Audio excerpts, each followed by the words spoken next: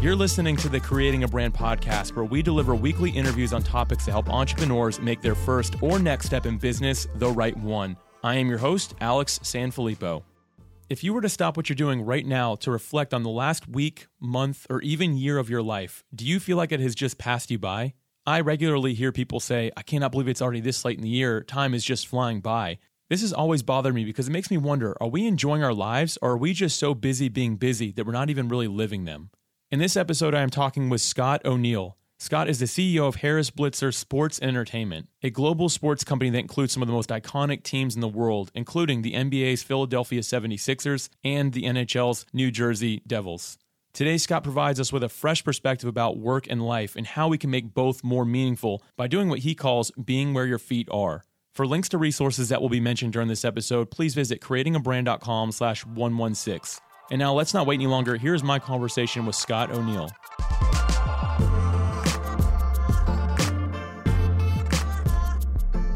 Scott, welcome to the Creating a Brand podcast. Alex, love what you're doing. Love the work you're doing to help entrepreneurs. As a failed entrepreneur and someone who comes from a family of them and someone who invests in startups and someone who's on the board of a couple, I can tell you is we need the help and we need your guidance, your leadership, and the way you engage guests to help us. We very much appreciate what you're doing. I love that. Thanks so much for that, man. I appreciate it. Also, I believe that as we're recording this, congratulations are in order. Right now, the Philadelphia 76ers are currently in the playoffs and the number one ranked Eastern Conference team, if I'm not mistaken. Is that right? That is right. Congratulations. That's great. Yeah, that's so fun. And we've got Joel Embiid and Ben Simmons are two global iconic superstars. And the NBA is a league that's defined by your greatest link or your greatest stars. And we have two of the brightest stars in the sky. Yeah, I love it. I'm looking forward to seeing where you continue to, you and the team, of course, take this team and this franchise. So congrats to you again on that. I picked up a copy of your book, Be Where Your Feet Are, mostly because of the title. When I saw the title, I was like, I've got to pick up this book. And I have to say, I was not disappointed at all. I mean, you had so much practical application in this book and just transparent and humble stories throughout from your own journey, your life. And before we get into this topic, and after I just said that there, what made you decide to write this book? Because I don't usually hear a lot of people that are in sports or CEOs like you necessarily deciding to do something like this. But was there a specific experience in your life or event that made you decide it was time to write something like this? I do. I had, unfortunately, my best friend, Will Carden, took his own life. And I was at his funeral and I was speaking and I'm out looking over the congregation and I'm looking at his 5 kids. And they call me Uncle Scott. I mean, they are family to me. And the only thing I could think about was he will never teach them another lesson. And he will never share another experience. He will never share a story. And I spiraled into some pretty nasty grief at the time. And it was a precursor to what a lot of people went through during the pandemic, unfortunately, in terms of isolation. And I was struggling. And so I started writing to heal. And not to write a book, but literally just writing down stories and lessons learned. And a good friend of mine, Randall Wright, came to see me. It's like, you have to share this with people. Like this can actually, and I was like, no, it's not really my thing. And he's a writer. He's written, published 12 books or so. And then I like the notion of it. I spend my life, I pop out of bed in the morning because of 2 things. I want to leave the world better than I found it, and I want to help develop the next generation of great leaders. And so this fits very nicely in terms of that mission. So I got comfortable with that. I mean, whether I'm at church or at home or at work, that's what gets me geared up and ready to go. So it was consistent with kind of my values. And it's also not a pat yourself on the back, hey, let's take a victory lap dance. It's just not that kind of book, which I wouldn't have been comfortable with. This is very much let's appreciate the journey and the life lessons when we stumble, trip, and fall, because I think that's what life is. I don't think the Insta famous or TikTok famous world where everything is filtered and everything, I always say everything is awesome. Like that Lego, Lego movie. Yeah. It doesn't work. Like it's not real. And, right. and your filtered picture of your kid who got into Yale, good for you. And your daughter who scores the winning goal, amazing. And I still want to see that. I don't want that to stop. But I do want people to understand that when you peek behind the curtain, life's a little messy. And that has to be okay. And we have to be okay talking about it. And we have to be okay raising our hand if we need help. or seeking help. And that can be if you're an entrepreneur and you're running out of cash and the stress is at an all-time level. Remember that show, who's the friend? Your phone. We need connection. We need to help each other. We need to understand that when you're in the eye of your storm, you can get some help. Man, that's so good. And you're already sharing some just great perspective and really reinforcing what I've already said about this book, that it's just really transparent. It's built out of a place of humility and just, again, sharing your story. So I really appreciate everything you're saying right here already. And I think a great place to really start this conversation as we kind of dive into some points from the book itself would be to really just start with a definition, which is really your first chapter of the book, but be where your feet are. What does that mean necessarily? Can you explain it a little bit more? Sure. In its simplest form, the way I talk about it with my daughters, I have 3 daughters, is phone down, head up. That's the simplest way I can explain it. But it's more than that. When you get a little older, it's about making sure that when you're spending time, you are wholly present. What I found, I'm 51 years old, so I've been through the mill, if you will. I've seen a few things here and there. And the one thing I learned is that time is our most precious thing that we have in the world. And we have to choose how to spend it. And if you're a parent and you've got chaos in the morning, getting the kids ready for school, and then they've got homework and, they've got sports and basketball and cheerleading for my daughters and boyfriends, which I don't want to talk about. And then they've got, I'm at work and I come home, and how much time do I have? I mean, the pandemic gave us a family dinner, but I hadn't been to a family dinner in 25 years. I'm always working. But that time, it's not about because I've never seen anybody successful that doesn't work reasonably hard. And if you're an entrepreneur, you know the game. You are working. When you hop off that treadmill and you walk through that door, you've got to be a husband, or you have to be a partner. You have to be a dad or a mom or a friend, and we have to carve that time out, and we have to be there. The worst example or best example is, I'm coming out of the pandemic. I'm finally getting comfortable going out to a restaurant. I connect with a few friends. We slide out to the Continental Tavern. It's a cool little burger place in town. And it's 20 minutes into dinner, and 5 of us are on our phones. And I was like, hey, what are we doing? I'm not seeing you guys in a year. And if you look around and you think about the time we have together, you've got a chance and a choice. And if you want to spend it on your phones, then cancel dinner. But if we have time together, let's engage. And it's hard. I got to tell you, coming out of COVID, it's we lost a little bit. We lost small talk. We lost conversations because we didn't have a lot to talk about. How was your day? I was on 20 Zoom calls in my PJs. How was your, So we have to go out and become interested, be less interesting and more interested. Ask questions, engage, but just tuck that phone away. Leave it in your glove department. I promise you, nothing will happen on Twitter in the 40 minutes you're out that will change your life. I promise you, it won't.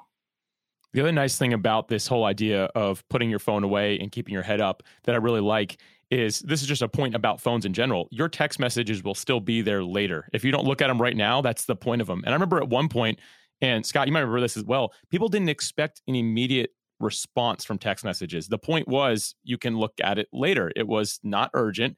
And now I get people that give me a problem for this a lot. They're like, man, Alex, something that takes you 4 hours to get back to me with when I send you a text. I'm like, well, if I'm doing something else, then I'm doing something else. And actually, you'll enjoy knowing this. I've been writing down the words, be where your feet are, for about a year now in my journal. I write them down every single day and remember that. And that's why my phone is not around.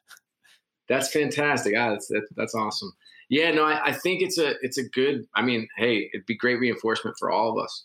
I just think about what really matters. I always get asked, how can you find work-life balance? I'm like, there is no work-life balance. It's about being present. It's about appreciating the time you have. It's about understanding your WMI, your what's most important. Because once you prioritize and understand what that is and write it down, here's what's important at work, here's what's important at life, here's what's important in my relationships, here's what's important in health. And then you do a little audit. You go to your calendar and say, okay, am I spending my time in what I claim to be what's most important? And the answer for me was not very good. It wasn't. It was 22%. Okay, my first audit. And I'm like, uh-oh. So I either need to be truthful, look in the mirror and say, okay, here's what's critically important to me, or here's what's not, and or allocate my time differently. But that's the first step. And then once you allocate that time, you have to decide, because the brain doesn't work. The brain doesn't multitask. It just doesn't. It's a complete misnomer. We've been sold a bill of goods. And you can be so much more efficient and effective if you focus on what you're doing, you be where your feet are. I really couldn't agree more. And this point, you call it in the book, again, as you said as well, WMI, what's most important. And you have a quote from Stephen Covey, which I absolutely love. The main thing is to keep the main thing the main thing. And that's a quote that I've always loved. Makes everybody smile when you say it, right? But it's so true. But if somebody's saying, okay, I understand, so to be where my feet are, I need to first off identify what my most important things are, right? How would you even begin doing that? Like putting this into practice yourself? Yeah, for sure. So I do it. I did it and do it. So I have those different categories I talked about. It's like work, family, relationships, and health and wellness. I have a faith one too. I know that people aren't always comfortable talking about faith things. We talk about it here, so it's okay. You can? Okay, good. Yeah. As a quick aside, I think people need stillness in their life, and you don't have to find it in prayer and meditation or church services. I understand that. That's where I find it. But you can sit outside and meditate. You can do yoga and find that stillness. You can go for a walk. You can listen to the birds chirp. But you need to find that peace and inner stillness and reflective strength to help the rest of your life. And for some of you, if you're a 27-year-old entrepreneur and you're going 200 miles an hour and you're working 18 hours a week, you are probably about to turn this off. And I will say, hold on a second, because I was you once too. And I fought it off from my coach who's telling me, Scott, you got to meditate. You got to meditate. I said, meditate? I can't sit still for 3 seconds. But I can tell you, like, it's a discipline and you got to get better at it. And so you've got to find that. And if you can find it in church or scriptures or prayer, do it. And if you need some other outlet, find it. But you got to do it. Have to find it. But anyway, going back to your core question is so it's for health and wellness, what's important to you? Is it your intake? Does it matter to you what you eat or drink? Your exercise, does that matter to you? I mean, it matters to me. Those two things matter to me. So I prioritize that. And to do that, it takes a little time, as you know. Like it's easy to roll down the In-N-Out burger. Like it takes you 5 minutes. It's a little harder to make a kale smoothie, which my wife mocks me for. But I will tell you, and yes, I have to get certain things from the grocery store, and I have to prepare, and it takes a little longer. But to me, that's important, so I prioritize it. In terms of work, Brendon Burchard, my coach, we were talking about Brendon before we hopped on the show. I know you've read his stuff and love him as like I do. But he says that high performers spend 65% of their time on the 3 things that matter most in their job. And I will tell you, I was running a company called Hoops TV back in the .com boom bust era, and I didn't. I was president. I thought being a president was everything else other than the 3 things that actually matter, which were raise money, build traffic, drive revenue. That's the only thing that mattered, and I was doing everything else because I thought being a president carried this other stuff. And I wonder if in your job, whether you're an entrepreneur and running a company or you're running a small business or you're aspiring to be a leader or manager, I wonder how you're spending your time. And a simple audit of your calendar, literally write out the things that matter most, go through your work calendar, take the buckets and just create one bucket for other. And if it doesn't go in those 3 most important things, just drop it in the other bucket. And I will tell you that the exercise didn't do me very good other than to wake me up. And so I'd go through that weekly until you start to allocate your time more effectively. And those of you that don't have control of your time, I get that, because some of us have bosses and supervisors and managers. That's welcome to life. It just means that the time that you do have, you better allocate effectively. I think this is really a powerful point that you're sharing here. And it kind of goes back to something you said a little while ago where you're talking about forget the balance side of things. Just, again, be where your feet are, right? And I think that so many of us use the example of fitness and nutrition. It's an easy one, so I always pick on that one, if you will. But when you're in the gym, it means don't be texting. It means get a really good workout in, even if it means you're only there for 30 minutes instead of an hour, right? Just get a really good workout in because you're saying that's important and you're prioritizing it. Then actually show that by putting distractions aside so you can just focus on that main thing. Same at work. If work is really important to you, let's just say it's your side hustle or your startup, right? The entrepreneurial side. Figure out the things that really matter in it and do those, not the things that traditionally, when you look at like I just call them like the influencer CEOs or entrepreneurs that are out there. When you look at them, what they spend their time doing, don't do that. Figure out what it is for you, because many of them, they've more so arrived, right? If they have a staff of 100 people, their job looks different than yours when your feet on the ground is just you running. This is a really good important point. What's most important? I love that we're really covering this here. I love that too. I love the notion of because I during COVID, we bought a Peloton. I'm more like a pickup hoop player. So that's my exercise, is my escape from the world. I still play. The only thing that works is my mouth, but I can still play a little bit. But I bought a Peloton, and I'm one of those Peloton lunatics. Okay. So it's 45 minutes of full sweat. And like the notion of actually, I don't bring my phone into the room. Like, I think we need a break. Our brains need a break. We need a break. It's like, get the phone out of your bedroom. That's the other thing. You wake up in the middle of the night. What do? What are we looking for at 3 a.m? What? Now I can't sleep. So I'm always bound, my mind's racing. But I think we need to do a better job. We need to be better, do better. Yeah, I really agree with that. And yeah, the phone is one very practical example of this, but this is the same with anything else when it comes to your thoughts. Hey, Alex Sanfilippo here, and I want to take a quick moment to intentionally serve the world with you. Here's what I want you to do. Think of the one person you know who would most benefit from listening to this episode today. Now, I want you to send it to them, but also include an encouraging note explaining why you share this episode with them specifically. By doing this, you're helping me grow this podcast, and you're also adding value to the people you care about. With that said, thank you for your continued support. It means the world to me. And now let's get back to today's episode.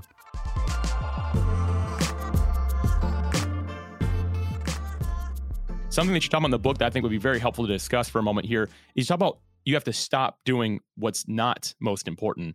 And I know this is a simple, again, putting things in that other bucket and even having to move them off. How do you really identify what's not important when it's something that you seem to do a lot? Like, how do you begin training yourself to move away from those things? An exercise we do at work that's been really effective is we call it stop, start, continue. And so, at the end of the day, like there are several steps to change anything. But the first is deciding that you want to change. And so you have to become aware. So you have to do the research and do the awareness. And then we literally set up a little chart, start, stop, continue. And you need to write on a piece of paper what you need to start doing that you're not doing currently, what you need to stop doing that you're doing that's clogging your calendar and making you less efficient, effective, and present. And what do you need to continue doing that you're currently doing that's working effectively? That's a really simple exercise to go through. Everybody should go through it. They should do it no less than once a month. That's a good point. Do you have your staff do that on a regular basis? Is that something you guys are? Okay. Wow. We do. Yeah. That's very cool. It's a unique culture. Like when you come into our conference rooms, you check your phone at the table. We have a little phone table and our Gen Zs are ready to I'm like, what do you want me to do? How am I going to take notes? I'm like, you'll be okay. It's going to be okay. But that is about because I believe in just connection of people.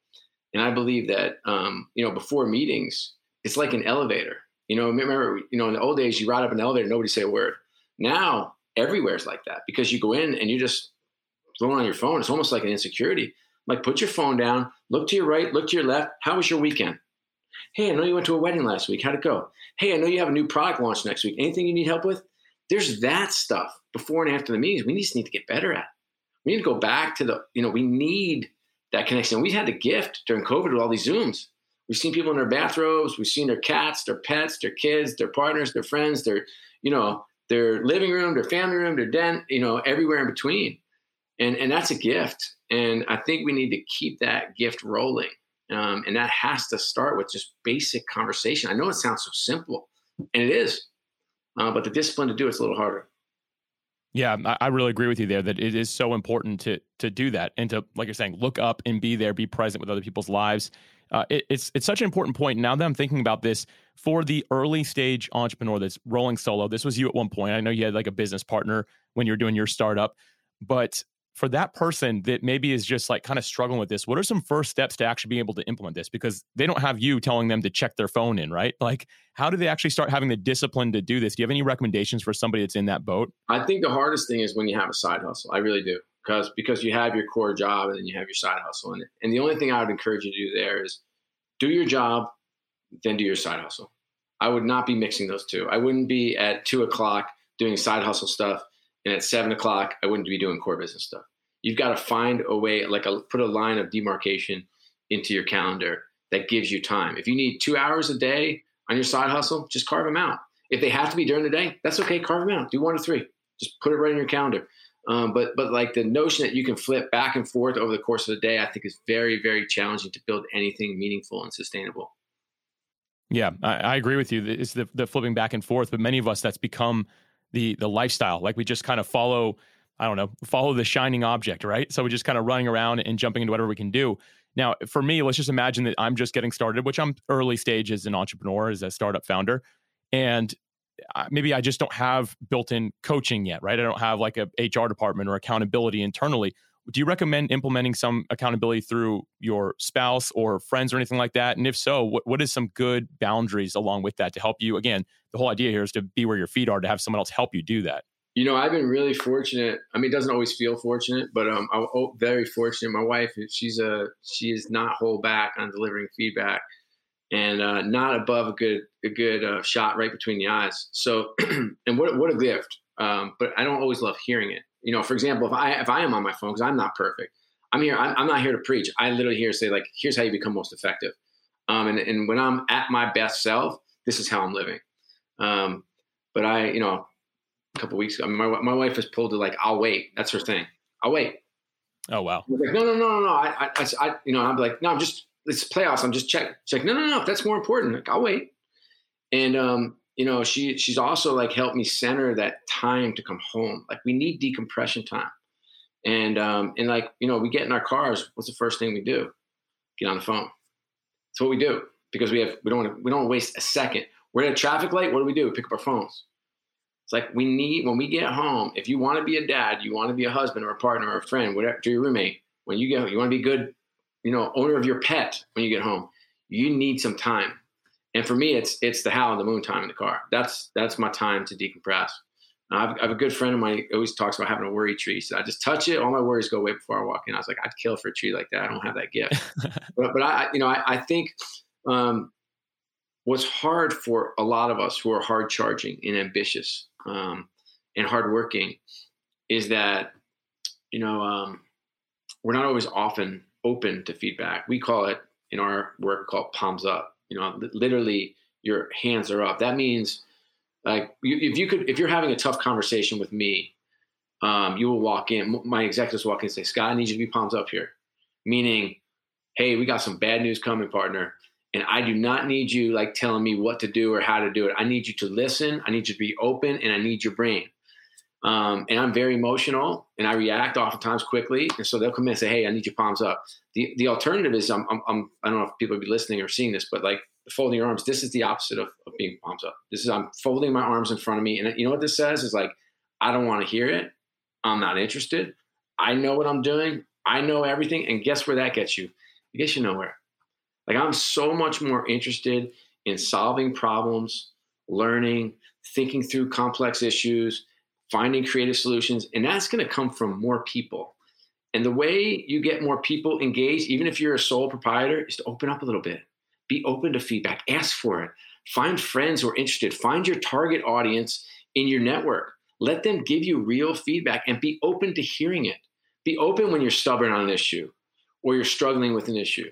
We all have these, I was talking to a young group last week and I told them like, they said, what are your biggest strengths? What are your biggest weaknesses? I'm like, they're the same. Like, well, that doesn't make any sense. I'm like, it actually does. Because when I'm really hardworking. Well, you know what? Like, maybe I'm not spending some time on stuff that's really most important. I'm really passionate. That can become emotional. I'm really competitive. That can become destructive. And so like we all have these incredible strengths, but we need strong people in our lives to let us know when those strengths start like edging towards the weakness line. My wife is probably similar to yours. She's very quick with the feedback, which I appreciate. Communication is probably like our strongest suit. So I really respect that. But I've also asked friends, I have certain friends, not everyone I know, but I have a group of 5 guys especially that I ask them, hey, if you notice I'm not here, like if I'm talking to you and it looks like I'm looking straight through you because I'm thinking about work or something else seems to be going on, call me out, ask me about it and make sure that I'm emotionally where I should be or if I need to be somewhere else. So I've got people that have permission in my life to do that. And I think that's a really important point.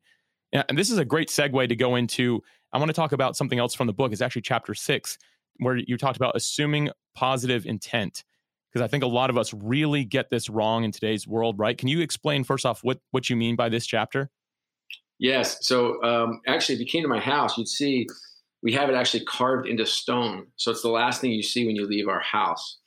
And if you were in my house or in my work, you would hear when things get a little choppy, and they tend to do with teenagers, and they tend to do it with a very high intensity work environment. You'll hear API, which means assume positive intent, which is essentially like, whoa, we're on the same team here, guys. We are going to not assume the worst. We're going to assume the best. We're going to give you a clean slate. I'm going to take you at face value. I'm not going to have preconceived notions about what you possibly were intending. I'm going to assume that what you said or did is emanating from love and goodness. And that's a core belief that I believe people are good. And if you believe people are good, you need to assume positive intent. How that might manifest itself when things aren't happening. You get a call from your investor, and all of a sudden your heart races and the heat starts running from your heart up to your head. You're not assuming positive intent. Your board calls, same thing. Somebody a vendor, you're a little late on a payment and a vendor calls, maybe the vendor is calling to just check in, give it a chance. And what happens is we build these walls around us. And so we're not allowing those conversations to be positive. We're not allowing those interactions to be constructive or full of love. We're instantly creating barriers and friction. This point, I think we talked about like the phone and things like that. I actually think that this is actually something that keeps people away from where their feet are more than anything else.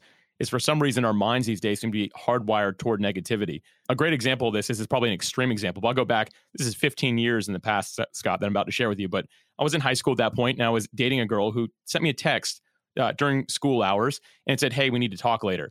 And that's not a good text. Let's just say that. Like immediately, I saw like your eyes are like, "Uh-oh," like. But all that she wanted to talk about was to see if I could come to her volleyball game later that week when she knew I already had plans. She wanted to see if I could move some things around. And of course, I nicely said like, "Hey, I've been stressed about that all day because I assumed it was going to be something super negative because you said, hey, we need to talk later," which everyone knows what that means. But it did in that case. But I assumed negativity out of it when in reality, I knew that the person really cared about me at that point. Spoiler alert, didn't end up with that individual. It was high school. But, nonetheless, it's something that we do throughout. Like when a client wants to talk to you, they might really like your product, but you're assuming, oh, they're going to say something negative about it. No, I think that's a great example. And that negative energy that took you from the time she sent that text until the time you met her, let's call it 3 hours. Who knows? It doesn't really matter. Like, think of the energy you spent on that you could spend it elsewhere, because the result's going to be what the result's going to be, but the interaction. And maybe you have a better opportunity to influence what the outcome is, but you certainly don't if you build that wall, because you're coming in hot. And look, this is something that I actually have to remind myself. That's why it's written down so many places, because I am better. I'm a better deal maker. I am a better entrepreneur. I'm a better manager. I'm a better coach. I'm a better teacher. I'm a better mentor. I'm a better dad. I'm a better husband. When I literally go in free, I'm free. I'm empty-headed. I'm not saddled. Think about the best example too is your brothers and sisters growing up. I don't know if you had any brothers and sisters, but I had 3 brothers and a sister. And I always loved them.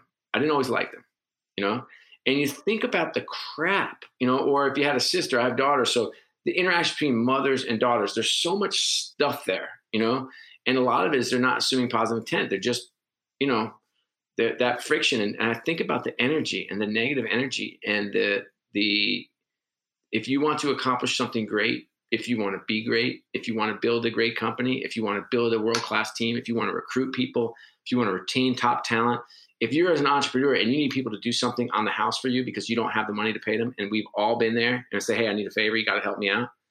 Boy, think about the difference if the person you're asking and you are walking into that conversation and they're assuming positive intent and you are. That's a totally different conversation. And it's not like, you're always asking me for things. Oh, what do you need? Money? You need money again? Like, that's not assuming positive intent. That's not making the world go round. Yeah. And again, this is a very difficult thing for people to understand. Again, for whatever reason, our minds seem to be more wired toward negativity. Do you have any practical application or way that people can start reframing this mindset of, instead of thinking negatively, they can start thinking more toward this positivity instead? What would you say to somebody who's struggling with this a lot? Yeah, it's a great question. I mean, for me, it's around what I try to do when I'm trying to change behavior is I bring the words to the forefront. So the way I understand the way the brain works is very different from the way I understood the brain to work when I was growing up. When I understood the way the brain worked is I would think something and I would say something. That's what I thought. That's the way I thought the world worked. It's actually the brain works quite the reverse. You actually say something and it goes into your subconscious and it can impact who you are and how you are.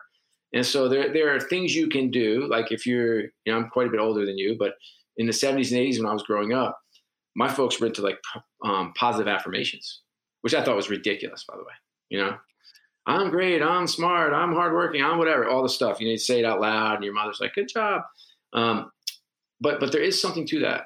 And so to the extent that you're struggling with assuming positive intent, that might be something you put on your mirror in the morning. And it just says, I will assume positive intent in all my interactions today with my friends, with my family, with my work, with anybody in between. I will assume the best. Write that, stick it on the mirror, say it before you in the morning out loud, which I know will be awkward, especially if you are not living by yourself. You do it, and I will tell you it will have an impact. Another thing is you can create common language, which we do quite a bit. I mentioned before that my daughters will say API. They use it on me. They do whenever they can. At work, that's common language. So there is a common, so people kind of start to understand in your ecosystem what's critically important to you. So those are 2 tips. Those are great. It reminds me of a scripture that simply says the power of life and death is in the tongue. And I believe that is so true. There's a lot of wisdom there that actually proves that, like what we say is what we believe, not the other way around. So that's a lot of wisdom that you just shared there. So thank you for that. Moving along here, I just want to talk about this last part of the book. It's actually chapter 7. Then we'll close out this episode here. But you talk about trusting the process. You have a quote there that says, a journey of 1,000 miles begins with a single step. Can you talk about trusting the process? Sure. So trusting the process, that phrase hails from the 76ers. And we had torn our team down to the studs with a vision to create a better future. And so the application for life is to be a little more long lead than you are, to get out from smack dab in front of that tree that we're in front of, pull back the lens a little bit, see the world, create a vision for a better future, chart out a plan as to how you're going to get there, and then dedicate the time every day. And it sounds really simple, but I feel like life now is we get on the treadmill and we just run. And we hop off for a second, we just take a break or get sick or go on vacation or hang with our kids, and that's it. And then we hop back on, we run. Like we're just not getting better, smarter, faster, more efficient, or growing anything. And part of that is like the cycle of work now because we can't turn it off, right? Something we talked about. Part of it is I have a good friend of mine at work when I worked with her for a long time. Is she wouldn't take vacations, and that was a badge of honor. I'm like, Laura, this is crazy.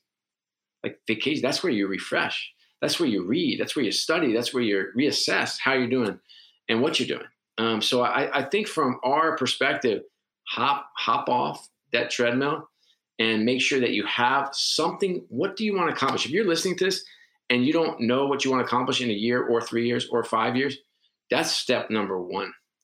2 is like, how are you going to get there? I promise you it won't happen by accident.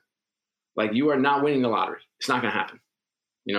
Like no big client is going to come in and buy your company for $100 million. Just because you're awesome and have a really good idea. It's not happening. It doesn't mean you can't build a $100 million company. You can, you will. But man, there are a lot of steps to get there. And then are you willing to carve out the time? And the last thing I'll promise you in my trust the process journey is that it will not be linear. And you're either going to love that, and that's what being an entrepreneur is, or you're going to hate it and go back and work for the man.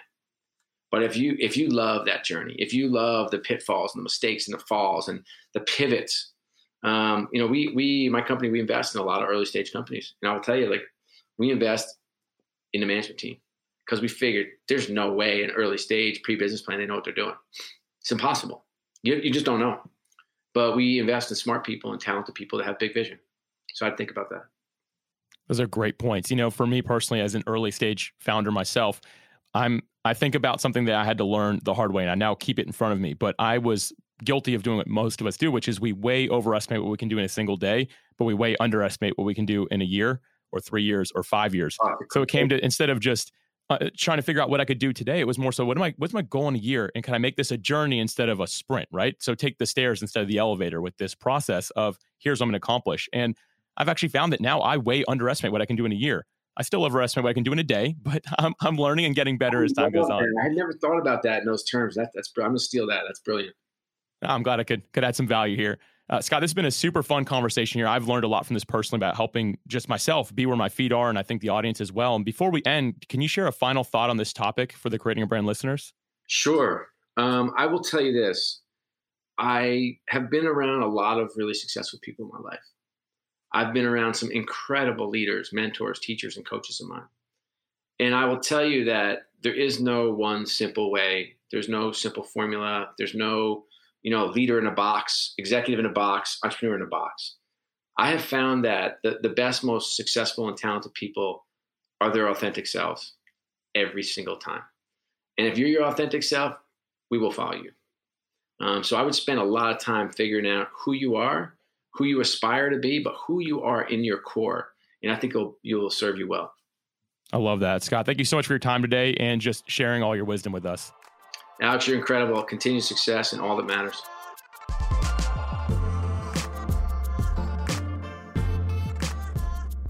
As soon as I finished recording this episode with Scott, I told my wife, Alicia, that I feel like I just made a new friend. I greatly respect Scott for all of his achievements and his continued curiosity and desire to learn. Scott was actually taking notes while I was talking and saying a few things during this episode that really stood out to him, and I really love that. He shared so much value today, and I hope this conversation inspires you to begin being where your feet are and learning wherever you are at. Scott, thank you again for being a guest and sharing your experiences and wisdom with us on the topic of making our lives and work more meaningful. For links to Scott O'Neill's book, Be Where Your Feet Are, and for links to the teams that he's involved with, please visit creatingabrand.com/116. Thank you as always for listening. I'm looking forward to bringing you another masterclass episode next week.